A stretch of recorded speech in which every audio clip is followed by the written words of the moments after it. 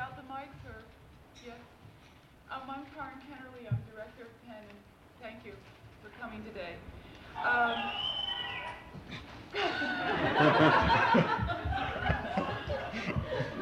Well, that might be more interesting.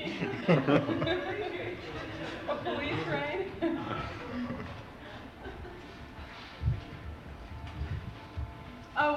We invited you here today actually for three reasons. One is the issuance of our report, which you all have a copy of, I assume, on Hungary, which was written by the Freedom to Write Committee of PEN American Center. We also invited you here today because we have two visitors from Hungary who we are very lucky to have in the United States, and who can tell you a great deal about what is happening in Hungary today, right now, especially in terms of press freedoms and censorship. And also because we have been told and have the feeling that the situation in Hungary, usually regarded as a very liberal country among the Warsaw Pact countries, is getting worse, is beginning to get worse. And it is very important, we believe, to get this information out as soon as possible.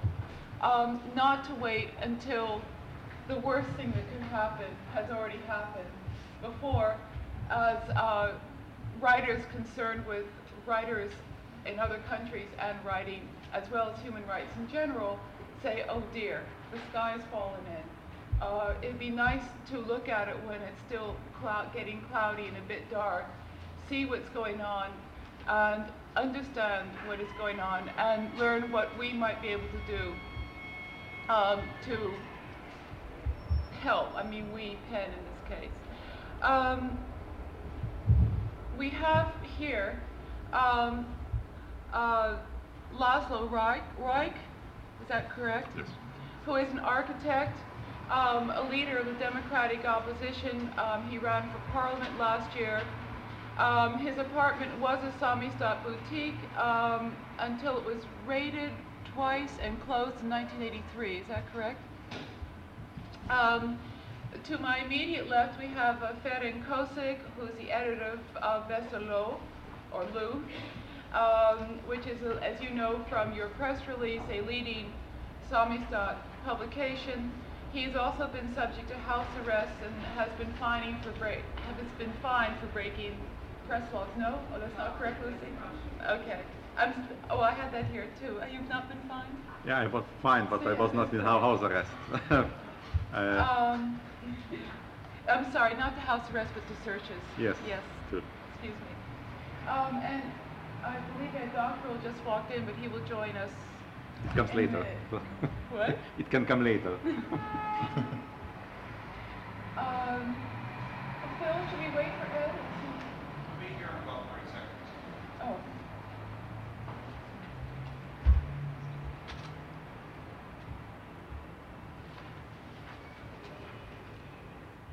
We're just waiting for our 30 seconds. I'm sorry.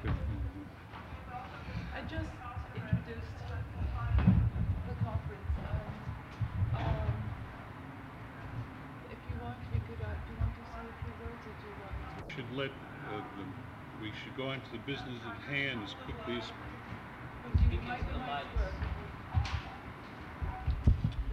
we should go on to the specifics of this business as quickly as possible.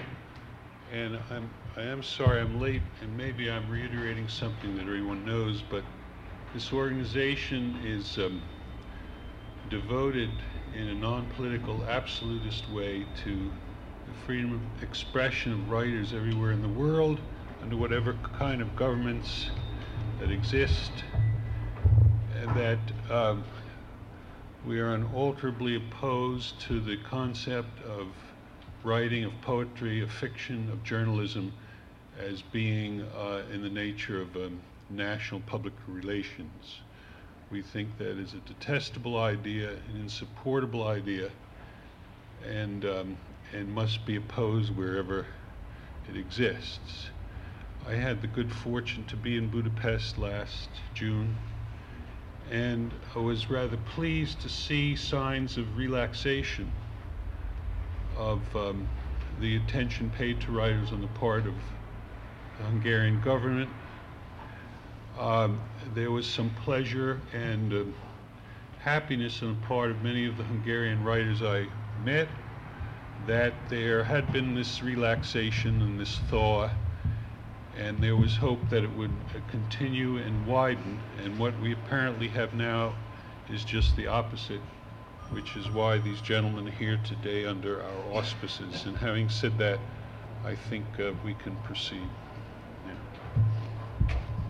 Mr. Rajk, would you like to begin by telling us something about recent developments in the context of the situation in Hungary? Thank you.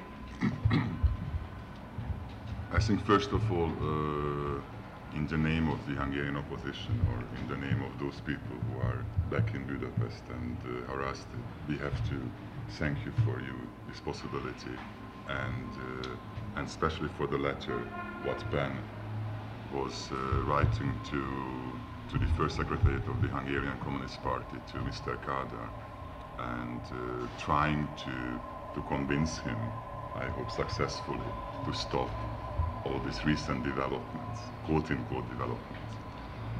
Secondly, also we are very grateful because of the letter which was sent to the Prime Minister of Hungary, to Losonczy Pál, in the name of the Committee to Protect Journalists.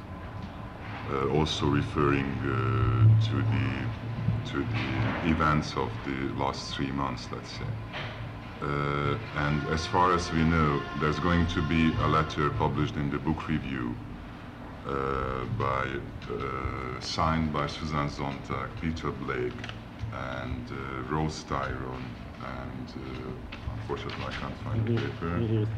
Yeah, and Per Wadsberg, also trying to intervene what the police and the government is doing at the moment in Budapest.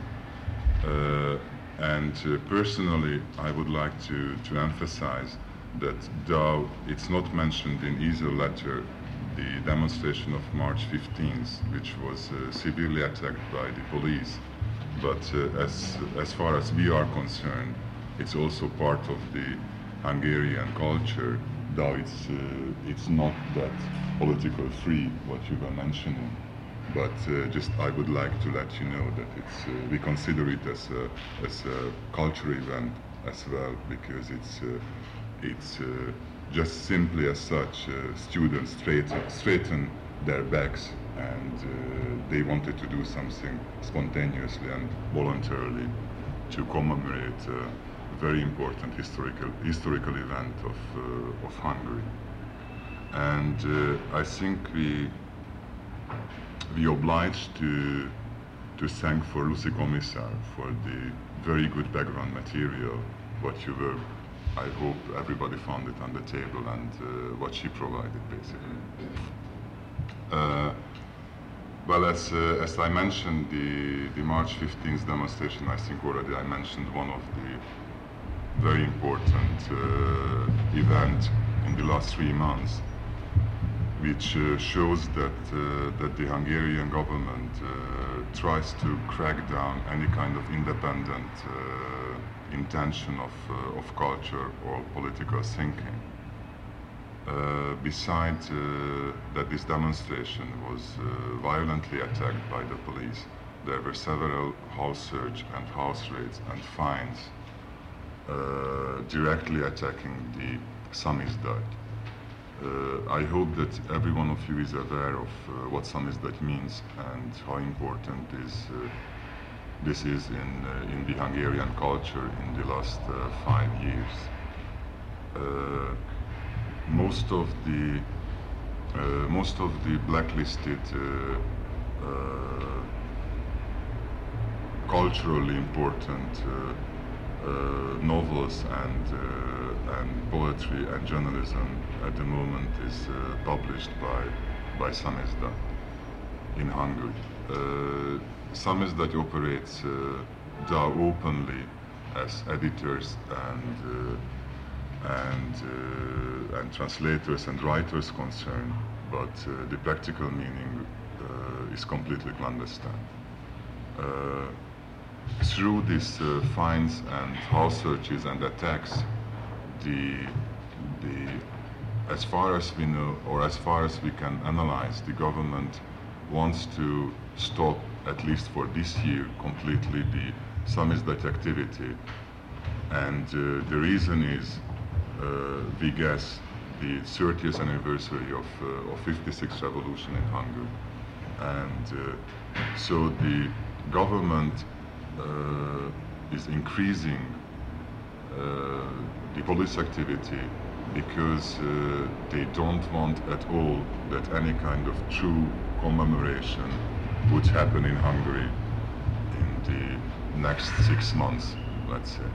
So they are not that much after Beszélő or other periodicals in practical means, but rather they want to stop anything which would be connected to 56, and I think this year even in the world journalism is going to be dedicated partially to 56, and of course I mean any kind of truthful journalist would contact the Hungarian opposition to know more details and feelings about 56, and that's what the government want to stop. And this is one very important base of this last event, and I think the other one is that the government, in spite of its promises during the cultural forum last year, October, in Budapest, it was just a temporary, even quote-unquote liberalization in Hungary, and I think simply as such the police is taking the revenge now. And I think it's because since everybody has this background material where all the events precisely listed, so it's no use to talk about that. But one thing which wasn't known when this background material was under preparation is the new press law, and our friend Ferenc could get hold of the details or some details of the press law. So I would like to pass the word to him to talk about this.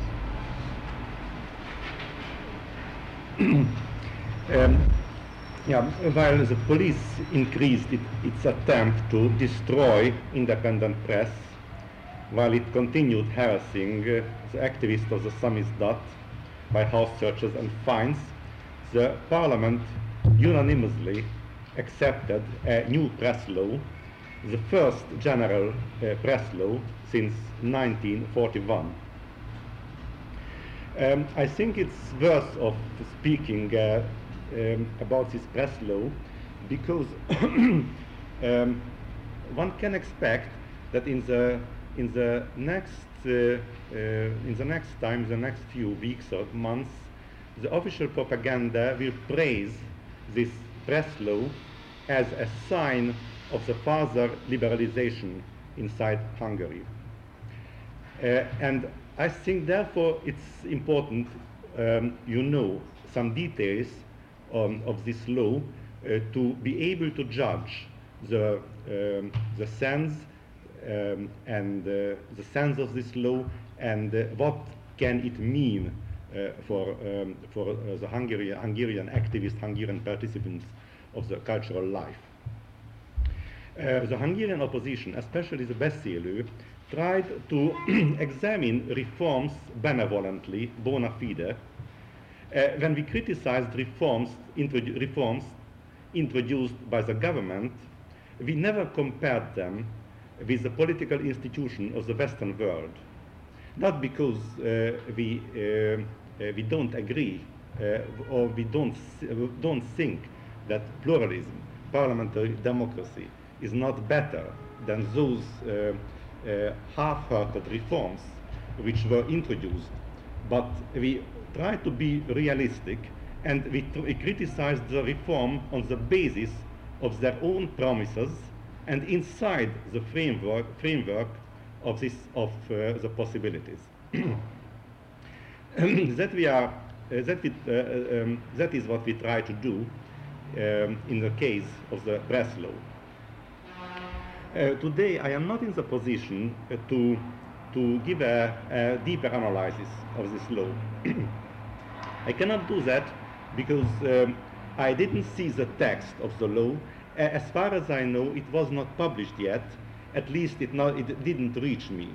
So what I am saying is based on the report on the parliamentary session, the report published in Népszabadság, which is the daily of the Central Committee of the party, which is a Hungarian version of Pravda. What I am saying is it's based on the report of Népszabadság on the parliamentary session which passed the law.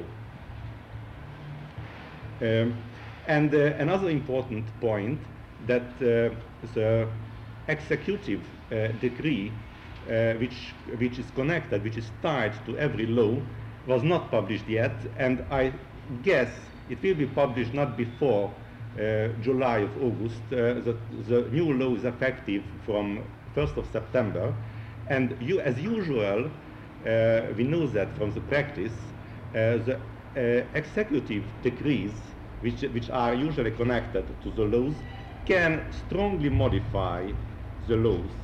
Of course, the most important thing, how a law will be used, but that we can judge just after the law was really will be really effective. The press law in the form we can speak about is a heterogeneous bunch of liberalizing and restricting measures. It seems so that the proposals of the opposition concerning the press law, which were published in Beszélő and which were passed to the parliamentary committee dealing with the preparation of the press law, had some effect on the press law. I say that a little bit ironically. I mean that the opposition in its writing cited several times the United Nations Covenant of the civil and political rights, saying that the restrictions on the restrictions of the press rights and the rights of free speech contradict the covenant, which was ratified by Hungary. Now Imre Markója, Minister of Justice, who presented the law, declared before the Parliament that the suggested law perfectly meets the requirement of the covenant. It is, I think, rather a cynical statement concerned the restrictions which are maintained or introduced by the law. However, first of all, I think mention some positive steps which are contained in the new law. First of all, the law obligates the state authorities, the economic and social organizations to supply the press with all non-classified information of public interest. It's an interesting point that one can be legally persecuted if rejects information, and or if he gives false, unfair information. It's quite interesting that the party itself is missing from the list of the organizations which are compelled to obliged to give these informations. And of course, it's something again which depends on the future practice, how the press will live with this possibility. But I think it is a positive step that it is now codified, that the authorities have to give information to the press. Another thing, that the law enlarged the list of publications which do not need a previous permission. Such an enlargement of the non-censored publication was always a demand of the democratic opposition. Ironically, the report fails to inform the readers which are the new forms of, which are the kinds, the types of publications which do not need a previous censorship in the future. It's possibly because the Népszabadság, the party's daily, doesn't want to propagate too much this freedom, this future freedom, or, and this is the most probable, they don't know that. It's very likely that the effective list will be made during the period before the mentioned executive decree will be passed. And it must not be passed by the parliament. It's a decree made by the Ministry of Justice or another ministerial authority.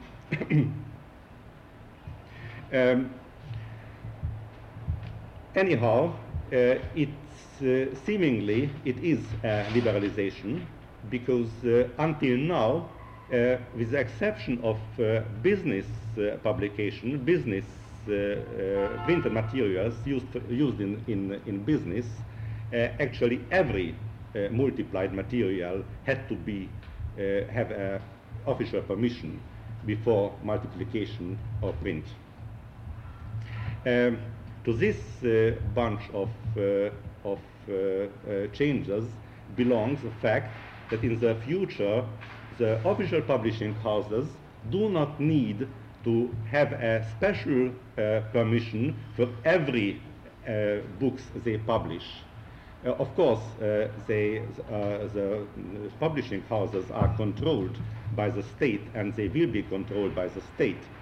And it's an important point which is not mentioned in this context, because it doesn't belong to the press law, but other regulations which give a certain type of possibility for self-management for state enterprises do not concern the cultural enterprises. That means that the publishing houses remained in under strict state supervision. But in the future, they don't need to ask for a special permission for every special editions, as they did need it previously. And I think the most important change is that the authorities which permit the publication of a book or reject the permission, their decision can be challenged on a legal way. This is something which was mentioned in every proposal given by the opposition, that because until now the authorities didn't need to give any reasonable explanation why did they reject, why did they didn't permit to publish a material which was present to them. Now this decision can be challenged by a jury, by a court, before a court, and considered that the courts are not really independent, and they are dependent on the party authorities. It is still something, and I think it can be considered as a positive change. On the other hand, the new law codifies the existing practice, the previous practice, and introduces new restrictions. The most important codification of the present practice, and that means the state and party control of all publication, is that the laws emphasize that the editors in charge are responsible. I try to quote the exact text. The editors in charge are responsible for the execution of the principles of the press policy. That means that according to this law, any editor-in-chief can be fired, can be discharged from his job because not executing the principles of the press policy, not because of not following the party commands. And another thing which is very important, and actually a codification of a practical restriction which was always used but not codified, that periodicals must belong to an institution or organization. That means that no private person can apply for the right to run a periodical. The previous regulation, which was passed more than 20 years ago, did not take in account the possibility that private persons could apply for this right. And therefore there was some uncertainty in the law, and therefore the authorities were so perplexed when BCLU applied for the license to publish its periodical BCLU. Actually, they couldn't quote any place, any part of the previous law which forbids the publication of a periodical owned by private persons. Now, this new law makes it clear that no private person, no private group has the right to start a periodical. This is a very important restriction. And finally, and emphasizing the essential, the fundamental question, the implementation of such a law depends mostly on the political trends existing at the time when the law gets effective. And it is sad to say, but as László tried to emphasize, and these events listed in the material you got show that the political atmosphere is not beneficent for the freedom of expression and for the using of the liberal possibilities given in the law, possibly in the law. But we don't need to speak about these events outside of the floor of the parliament. If we quote the report which was published in the Party's Daily, we can see, we can feel this change of the general political atmosphere. After the Minister of Justice, in the name of the party, was János Berec, who suggested the new law to the parliament. He is one of the secretaries of the Central Committee, and he is responsible for ideological questions and propaganda. And he is considered as one of the hardliners of the party leadership.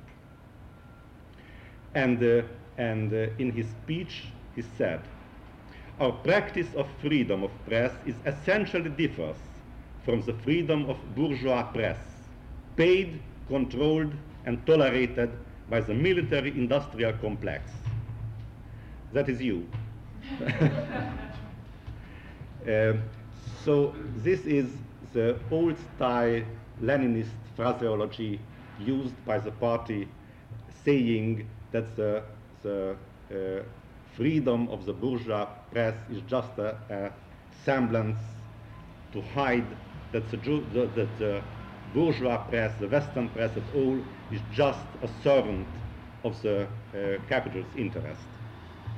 And this slogan, this phraseology was always used to prove that the official restrictions of the freedom of speech, freedom of press, are just the equivalents of the bourgeois oppression of the press.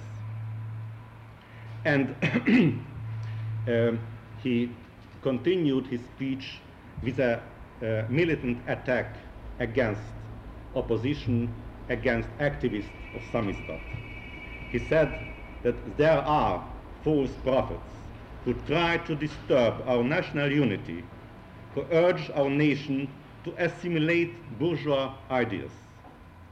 Since they are unsuccessful at home, they serve the bourgeois propaganda, demonstrating by that their national and democratic slogans are nothing but the mask to hide the foreign interest they really represent. So this is the ideological framework to attack samizdat, to attack any editions, publications not authorized, not controlled by the state and party officers. Thank you. We have with us as well György Krassó, who is publisher of M.O., otherwise in English, Hungarian October. He was in prison for 7 years after the Hungarian Revolution, and he was also under police order, which is in your press release, from 1984 to 1985, and that ended right before the cultural reform. Is that correct? Thank you very much. Now, I am not prepared to deliver any speech here, and as a matter of fact, I have to apologize for... Yes, I think you better use the mic. Sorry, I don't like I apologize for being late, and so I do not know what has happened before, and perhaps I would repeat some things which were told by Mr. Rajk or Mr. Kósik.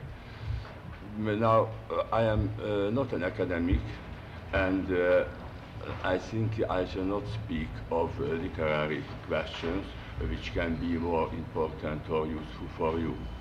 But I think in Hungary, these problems which are connected with the press of which Mr. Kósik was speaking, and connected with ideological and cultural humanitarian questions, they are always very closely connected with political problems. And I would like to speak of these problems which were, to which Mr. Kósik related to. I don't know how much time I have. I don't want to speak long, but I think that there are real political changes in Hungary, and this press law, of which Mr. Kósik was speaking, is only one of the signs and not the worst sign of these changes. As a matter of fact, in the speech delivered by Mr. Berec and by Mr. Markója, who is the Minister of Justice in Hungary, just that thing was emphasized, that the new press law doesn't change essentially the old one. After all, there was no old press laws. Very long time ago, some 100 years ago or 150 years ago, we had a press law. In the last 40 years, there were only low-level low-level rules and statutes, and these were taken together in the new press law, where, and a bit it is worse, the new press law, than the old statutes, but not very much. Because Mr. Kósik said that it is a real change and an important change, that now, for example, an individual cannot ask for a permit for publishing something. And it is true that up to this time there was this possibility. But it was only a theoretical possibility, and as he said, László didn't get the permit. In the similar way, nobody got it. So I don't think that the most important things are the legal constructions. The most important thing is the reality, and I don't think that it will change because of this new law. But there are very threatening and sinister other changes in Hungary. Very briefly to go back, you know that after the 56 revolution, there was such a great repression in Hungary. Several hundreds or perhaps thousands of people were executed. 20 or 30,000 of people were taken in prisons and concentration camps. 200,000 of people were forced to emigrate. So after this repression, which for centuries Hungary never experienced, people turned their strategy towards the life and towards the system itself, and they turned away from politics.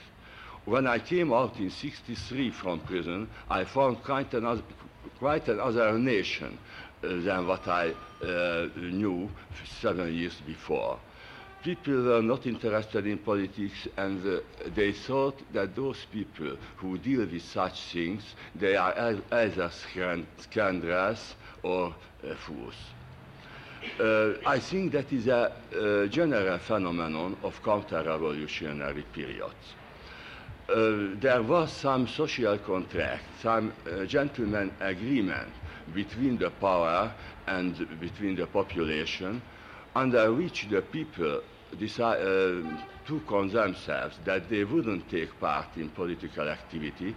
On the other side, the power promised in some silent way that the living standard will be maintained, or very slowly it will be increased, and people will be allowed to live their lives. In these circumstances, there were real results. Now, all of this happened only some 6 or 7 years after the revolution, because the first 7 years was the hard repression. In the first years of the 60s, this compromise came into being, and really there were results, especially in the arts and the literature. Some very sophisticated and avant-garde experiments, sensitiveness was tried, which former in the Stalinist period was impossible. But now I think that this period is over. On both of the sides, this social contract cannot be kept. Hungary has, I don't know, perhaps you are not very much interested in economic questions, so I do not want to launch on them, but Hungary has a $10 billion state debt. This is a very big number. It is more than the Polish state debt, which is, I think, $28 billion, but the inhabitants of Poland is 35 million people, and Hungary has only 10 million people. So if you count it for one head, then the Hungary's debt is greater. Only to pay the interest, it consumes a great portion of the national income. In this situation, and especially after the changes in the raw material prices, the government cannot raise the living standard again, or it can only reduce it. In the 60s, Hungary was in a good situation. Hungary, just because of the revolution, even if it was oppressed, Hungary was the first communist country where the most prominent Stalinist leaders were swept away, and it would have been a political aspect, a full thing to take them back to Hungary. Also, Mr. Khrushchev, perhaps of some bad conscience, he allowed for Hungary to try some economical experiences, which is usually called a new economical mechanism. Then there was a boom in the world economy, and as Hungary, I think 40% of the national product is produced for export, and so when the raw materials were cheap, Hungary was in a good situation. And as a matter of fact, Hungary was more developed than its neighbors. But that is one side. That this situation is over and we are in worse and worse economic situation. Hungary's economy is a bit better just because of this economical reform experiments, which were never realized. They were always aborted, but some things were done. So we are in a better situation than other countries around us, but not much better. When this recession came a few years ago, then Hungary also stuck in the mud, the same way as its neighbors. It is not always realized. If we can say that if the living standard hasn't gone down very much, it is also the result of those $10 billion which we got from the West, because it was not taken in modernization of the industry, and so now we are in a very bad and poor situation. A new thing is that it is now avowed by the party leaders. I shall go speak of it later. So that is one part. The other part is the people's part. Young generations were grown up who didn't make this compromise with the power and who want to speak out loudly and bravely. And they were not intimidated, neither in the oppression of the revolution, nor earlier in the years of Stalinism, in the years of the Second World War, in the years of the Nazi terror. Now, what can happen in this situation when the Pakada period is over? Two things could come into being. Either a liberal change, an opening towards real economic reform, towards liberal inner politics, a democratization of the country. And as a matter of fact, really, there were such forces in Hungary, not only in the opposition. And when I say opposition, I do not want to restrict myself to the so-called democratic opposition, to which I too belong, but I think that it is only the peak of an iceberg. And it would be a very sorry thing if these few people who makes the democratic opposition would make simultaneously the whole real democratic opposition which exists in the country. I think that there are millions of people who belong to this opposition, but they are silent because they learned from Hungarian history that to speak out that is equal to commit suicide. So there is these oppositions. And very briefly, there is a very important avant-garde group called Enconu, who made every second week last year very important exhibitions. They had an exhibition of the Amnesty International, which is banned in Hungary. Even they invited somebody from Vienna to speak of it. They made an exhibition of the 56 events, also a commemorial of it. They made exhibitions of the samizdat, and so on. There is the Danube Circle, who strives for preventing that catastrophic plan that Hungary, under some pressure, wants to build, the Hungarian government, together with the Czechoslovakians, an electric power station in the Danube, which would have a catastrophic effect on the environment and the catastrophic effect on the economy itself, because it costs some 100 billion forints. The same electric power station would make a danger of flood on Hungarian towns and spoil the water, the drinking water. And there is a circle who got otherwise some kind of Nobel Prize for its fight for preventing this building. Then there are young people who belong to punk groups and who sing always political songs, and usually very brave and democratic songs. The leaders of the members of these groups were taken in prison. They got 2 years, which they had to serve. Then there are those people who do not want to go to be soldier for conscientious reason, either because of religious reason or because of not religious but pacifist reasons. And I could enumerate other groups, but I do not want to be very long. Now, there is something which usually is omitted in the Western analysis, that the Hungarian policy is very directly connected with the Soviet policy. There is a very small area for these small countries in Eastern Europe to find their own ways. So everything, after all, every important thing is decided in Moscow. This could be seen in the repressions. In the last years of Mr. Brezhnev's being in power, the repressions was tolerable. They made sometimes some small house search, some confiscation, some fines, but not very many.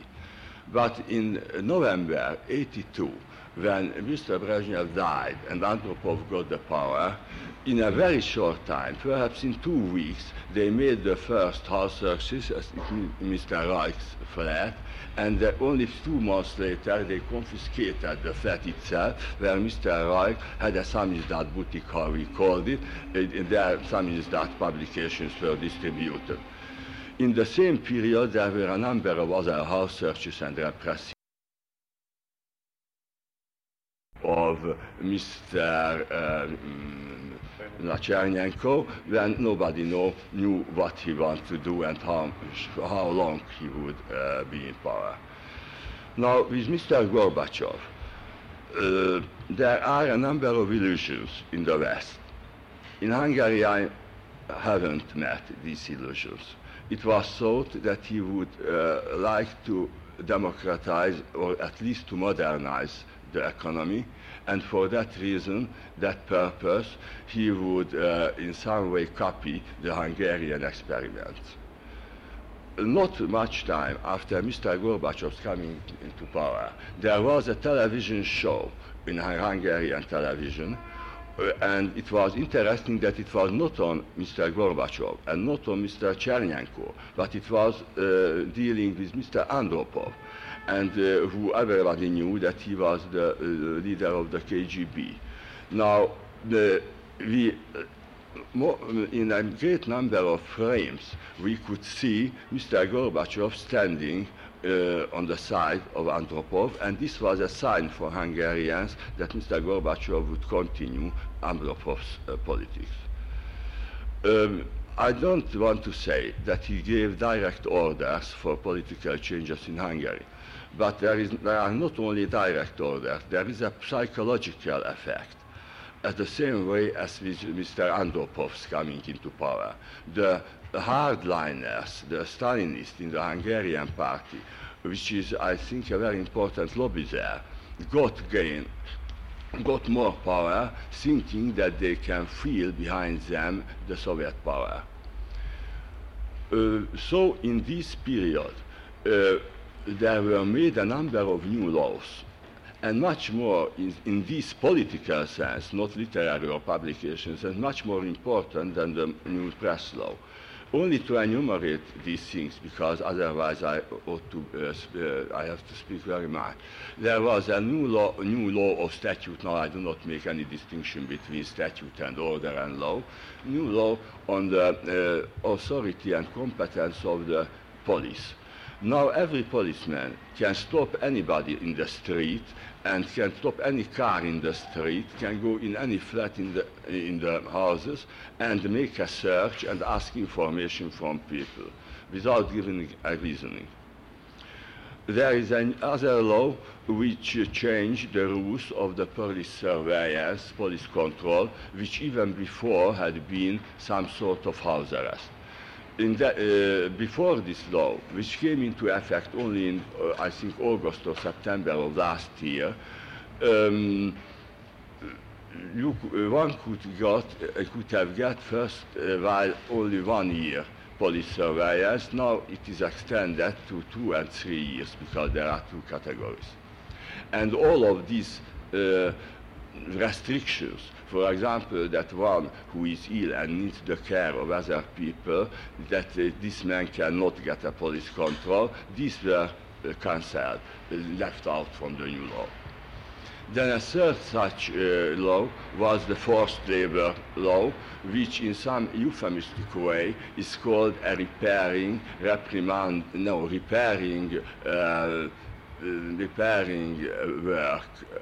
educating work. Now this is a real forced labor. People have to live in jails, in prisons, and they work in mines. If you do not work for more than 30 days, you can be taken for 3 years into these camps, and afterwards you get another 3 years of police surveillance. And this is used in the Hungarian newspapers. There were articles, and several hundreds of people are now in these forced labor camps or prisons.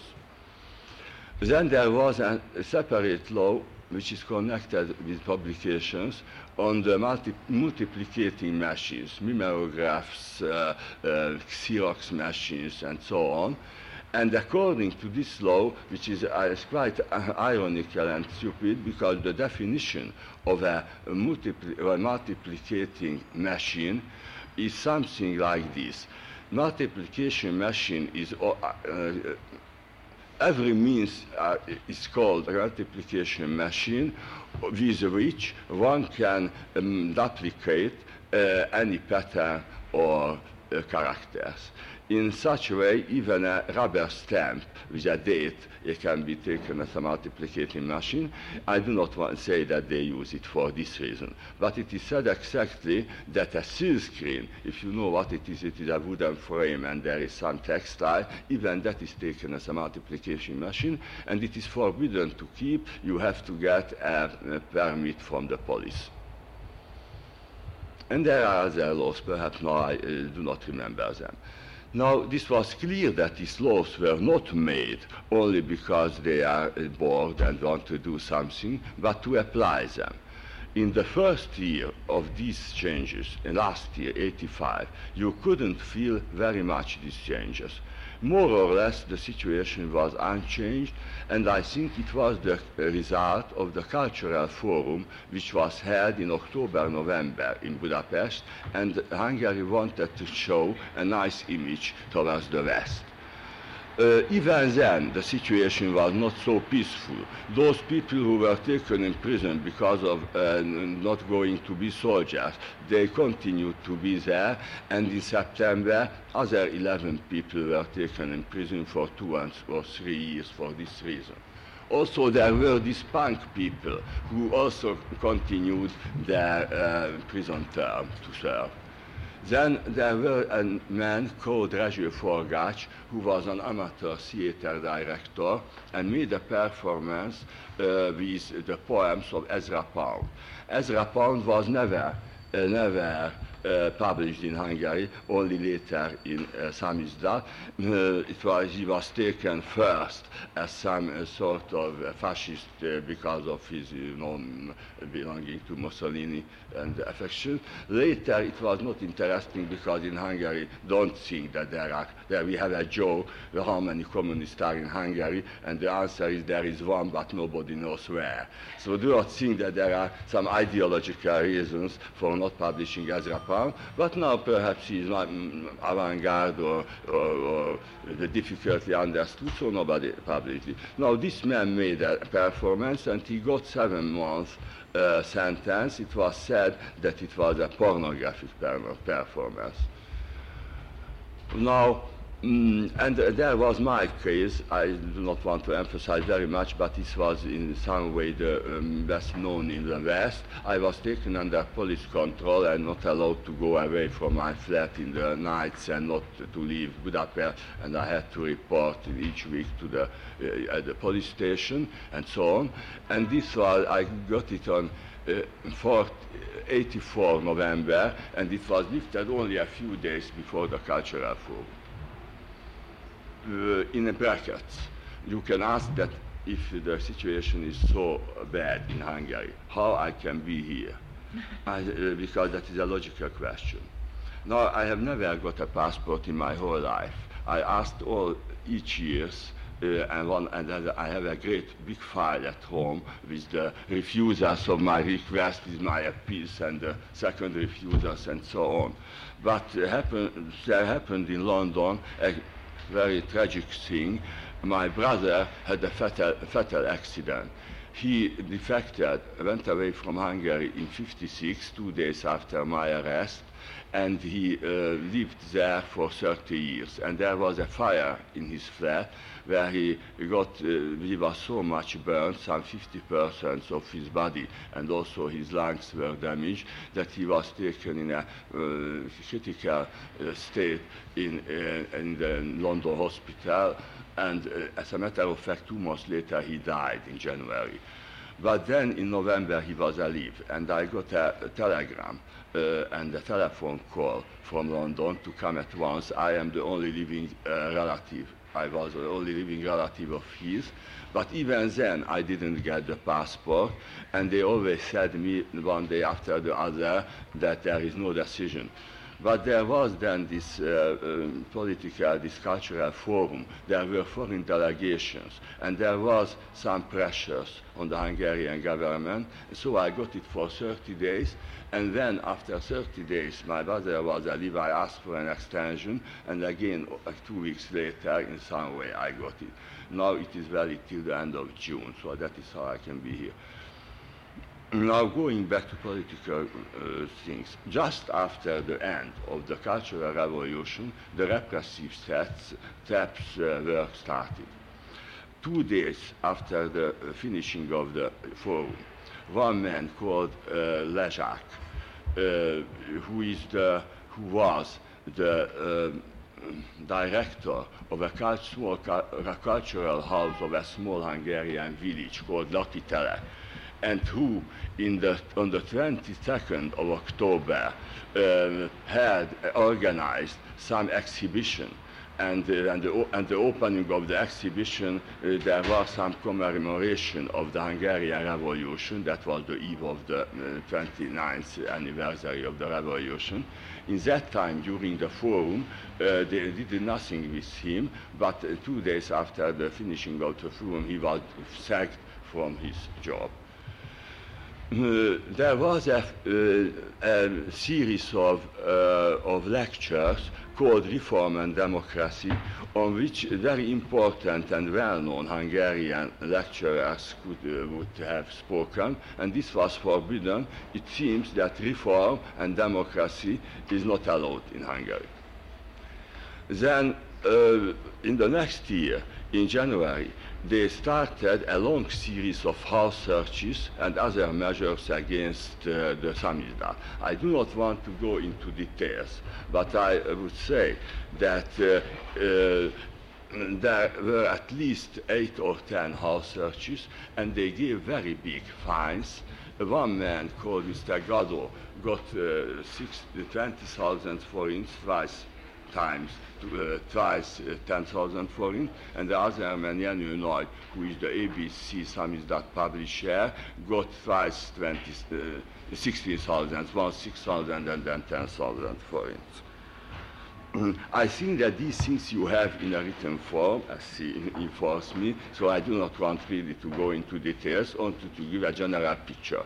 There were two other very sinister things which haven't happened before, that the police attacked with stanchions and tear grenades two peaceful demonstrations, one in February, which was for this environmental question against the dam in the Danube, and the other on the 15th of March, when young people celebrated the anniversary of the last century democratic revolution.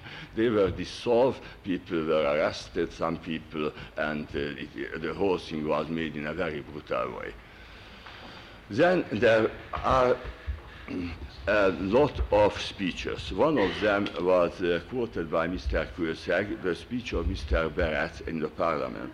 Now I would quote only one short thing of Mr. Lénárd Pál.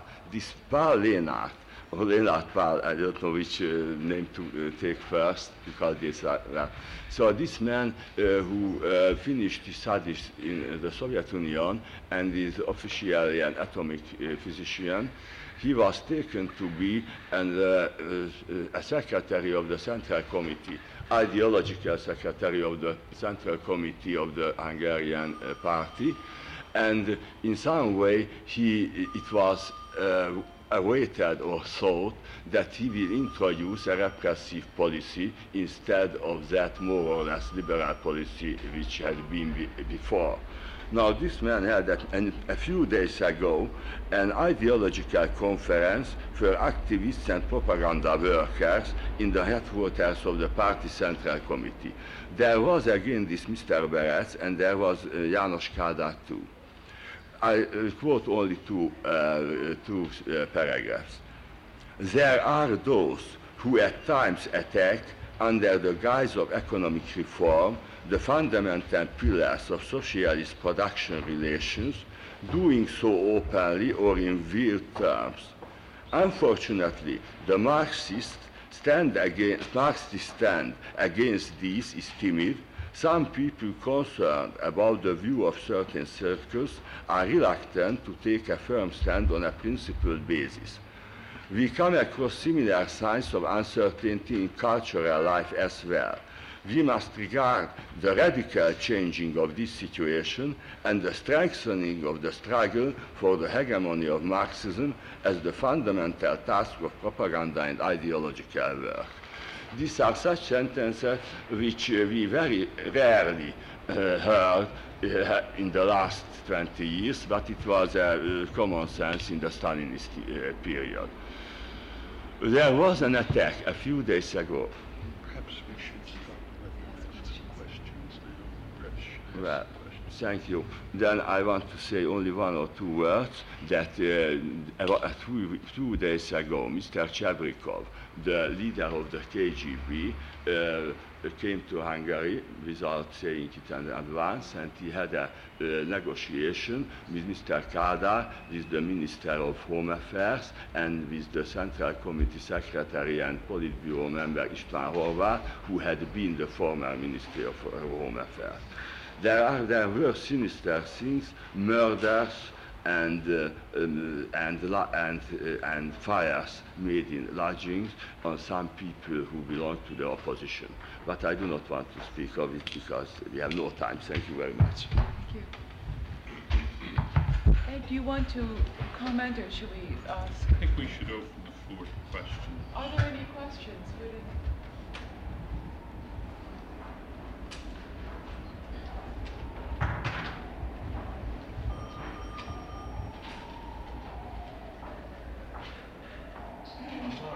Sure why the press laws are viewed as such a bad thing.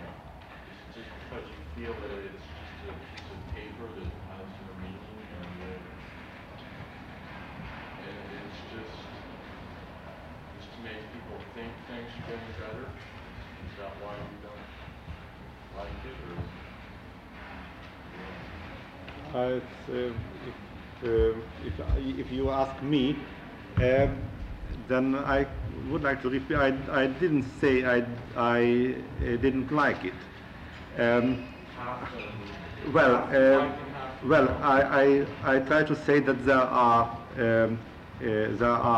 regulations in the press law which can be considered as positive steps, and there are paragraphs which are further restrictions or codifications of restrictions. And what does it really mean? It depends on the usage of this law. And I agree with György that the political atmosphere is not good for liberal steps. It repeatedly happens that a reform starts and it will shaped into a law in a new political period. Something similar happened to the electoral law, which contained some reform elements, but in the time of the implementation, the political atmosphere changed already, and in the consequence of that, and as a consequence of the inner contradictions of the reform laws, the negative, the hardliner political trends make much more probable that the restrictive elements of the new laws will be applied, as it happened in the case of the election, and not the positive changes contained in the changes. Maybe there's another way of explaining this. If you allow me a comparison, in South Africa recently, the Prime Minister said the infamous pass laws were going to be abolished. And that seemed to be all to the good, some sort of relaxation, liberalization, some relief for the life of black people in South Africa. But at the same time, the police were given enormous new powers for a free-hand approach to using their own judgment and creating whatever oppression they feel is necessary to keep the population under control. So you have that double kind of thing. On paper, you have an apparent liberalization of life, legal life under the regime, but in fact, sort of sneaking in under that, you have the opportunity for additional or other forms of repression to be enacted on the population. And I think there's a rough parallel here to what our guests are saying. I just wanted to say almost the same thing, just to give you an example, that a law seemingly formed very democratically. But if you take into consideration the Constitution of Soviet Union, that's a marvelous constitution, but it's just not used. So that's one fact. The other is that Hungary learned how to manipulate the Western mass media, let's say. So again, which are formed and written, those are seemingly very democratical, but they never in use. And almost all the laws has a so-called elastic sentence at the end, which we do not know at the moment. But Gyuri was mentioning the forced labor law. Seemingly that law, as I think the press law as well, goes very much into details, defines very much the territory where it's effective, but then they add the so-called elastic sentence at the end. In the case of the forced labor law, they define that after 30 days of non-registered job, you can be taken to a prison camp, so to say. But then the last sentence tells that even if you have a job, the police can judge that your salary is not enough for your lifestyle. That means that anyone can take it. So, and I think the most important of the press law would be this last elastic sentence. It would just wipe out the whole law. I can repeat only what they said, but only add something. These laws are really former things in communist states, and there I don't think there would be any change. But let us quote the first sentence of this press law. The Constitution of the Hungarian People's Republic ensures the liberty of the press. Everybody has a right to publish his views and creations through press if these things do not hurt the constitutional order and foreign interest of the Hungarian People's Republic. So in the second part of the sentence takes away everything what is in the first part. Yes, please. I'd like to raise a question that seems to me to, I hope it doesn't drive a wedge between Rajk and Kósik and Krassó, but it does seem to me that what Mr. Rajk was saying is the real crucial period is between now and the 30th anniversary of the October Revolution. What Mr. Kósik and Mr. Krassó is saying, I think, is that with the introduction of new laws, we may in fact be in for a much longer period. I mean, to what extent is the Hungarian government at the moment simply worried about the celebration of the 30th revolution, anniversary of the revolution? To what extent is this a systematic organization of new procedures which will last much longer than next October? I think first I have to correct myself that I was referring the actual actions which happened in the last 4 months. Certainly the government has a much longer plan, which is introducing laws which are more restrictive than the one before. So in that sense, Gyuri is right, telling that we are facing a much severe period, but they are backed up with laws, and this is which scares us a lot. Well, after this discussion, I would have another question. That Hungary has now much better liberal image in the West than former. But there was the 10th anniversary, the 15th, the 20th, the 25th of the revolution. Why they didn't make in that time these laws?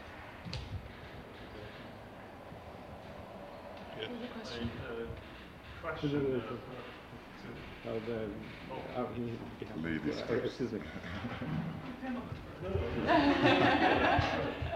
My name is Joanne Landy. I'm from Peace and Democracy News. My question is whether the restriction on the press has been accompanied by restrictions in life outside of the field of publishing, whether in factories or in ordinary life, there have also been new restrictions. I think that György listed a lot of new restrictions, which certainly don't have this half-liberal character, what according to my analysis, press law had, especially the increased scope of action of the police is an important sign of the new restrictions which are directed any form of political oppositional activity. And the other thing which is very important which touches more people than the opposition is this forced labor law, which is a law against the poor. So it's a very conservative, very reactionary law, really against unemployed people, a law to keep salaries, wages low, because people who don't want to take jobs for the given salary, for the offered salary, can be threatened by taking custody and by application of this forced labor law, and it can be used as a political law against, for example, striking workers. They can be fired, and a month later they can be arrested because of willingly not working. So it's not only used against Yeah, it's a law which can be used, you know, on a wide scale against any groups of non-fitting this model of the good citizen. And also, I would like to add that how a press law, a restricted press law, could have an effect on a much broader level. That Gyuri was enumerating, let's say, single issue groups like consciousness objectors, the Danube Circle, etc. If the possibility to express, to articulate their thoughts is taken away, indirectly they are killed.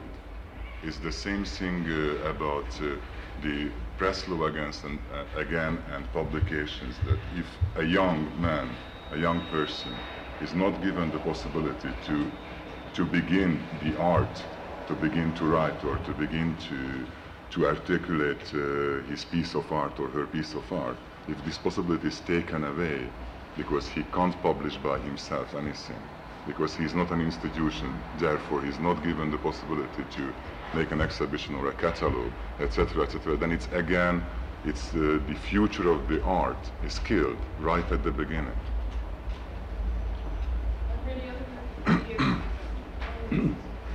By calling yourself opposition, don't you play the semantic game of the government? Because it seems to me that there is such a widespread support for democratic ideals and values in the Hungarian population in general that the government should be called opposition. Yeah, maybe, but we still cannot call us government. I think maybe we're ready to wind this up, and I just have a personal reflection or two. When I was in Budapest last year, in the lobby of the hotel, the lobby was packed with foreign businessmen coming to make deals with the Hungarians. I knew something big was happening when I saw Armand Hammer walking into the Forum Hotel. The possibilities for trade have been encouraged and welcomed by the Hungarian communist government. Pierre Cardin has a factory in Budapest, and that's just one example. It seems to me, therefore, that a meeting such as this, which publicizes what is not generally known, because, as we've heard, the image of the Hungarian government vis-a-vis the other Eastern European nations is relatively benign. A situation, an occasion like this, when we publicize what is happening and the changes, the tightenings, the restrictions that are coming down, is valuable because of, at the same time, the Hungarian government's need for Western trade and encouragement of Western trade. So this kind of publicity can have enormous impact. I particularly lent my name to this occasion because I discovered when I was in Budapest last year that 2 of my novels have been bestsellers in Hungary. And I imagine I have something of a following among readers in Hungary, and I'm hoping possibly that the fact that an author whom they value and have found having some merit would put his name to a protest of this sort, as is implicit in an occasion like this, would mean just a little bit. So I personally value, I find things here that I didn't know when I was in Budapest. As I said just a year ago, there was a general feeling of optimism, even among some of the younger people. The last point I would mention is that you say Hungary, and it sounds like a rather exotic place, but it's quite astonishing how close a city like Budapest is to New York City in spirit and in style. The young Hungarian people are very, very tuned to Western music, to Western clothing. and to Western literature, quite obviously. We're not talking about a remote, exotic place in the world. We're talking about someone, a group of people who are very much au courant. They're quite with it, and live in a highly contemporary and rather difficult society. Thank you. Thank you for coming, and thank our guests. And please, if you have any individual questions you want to ask them right now, please do. Thank you.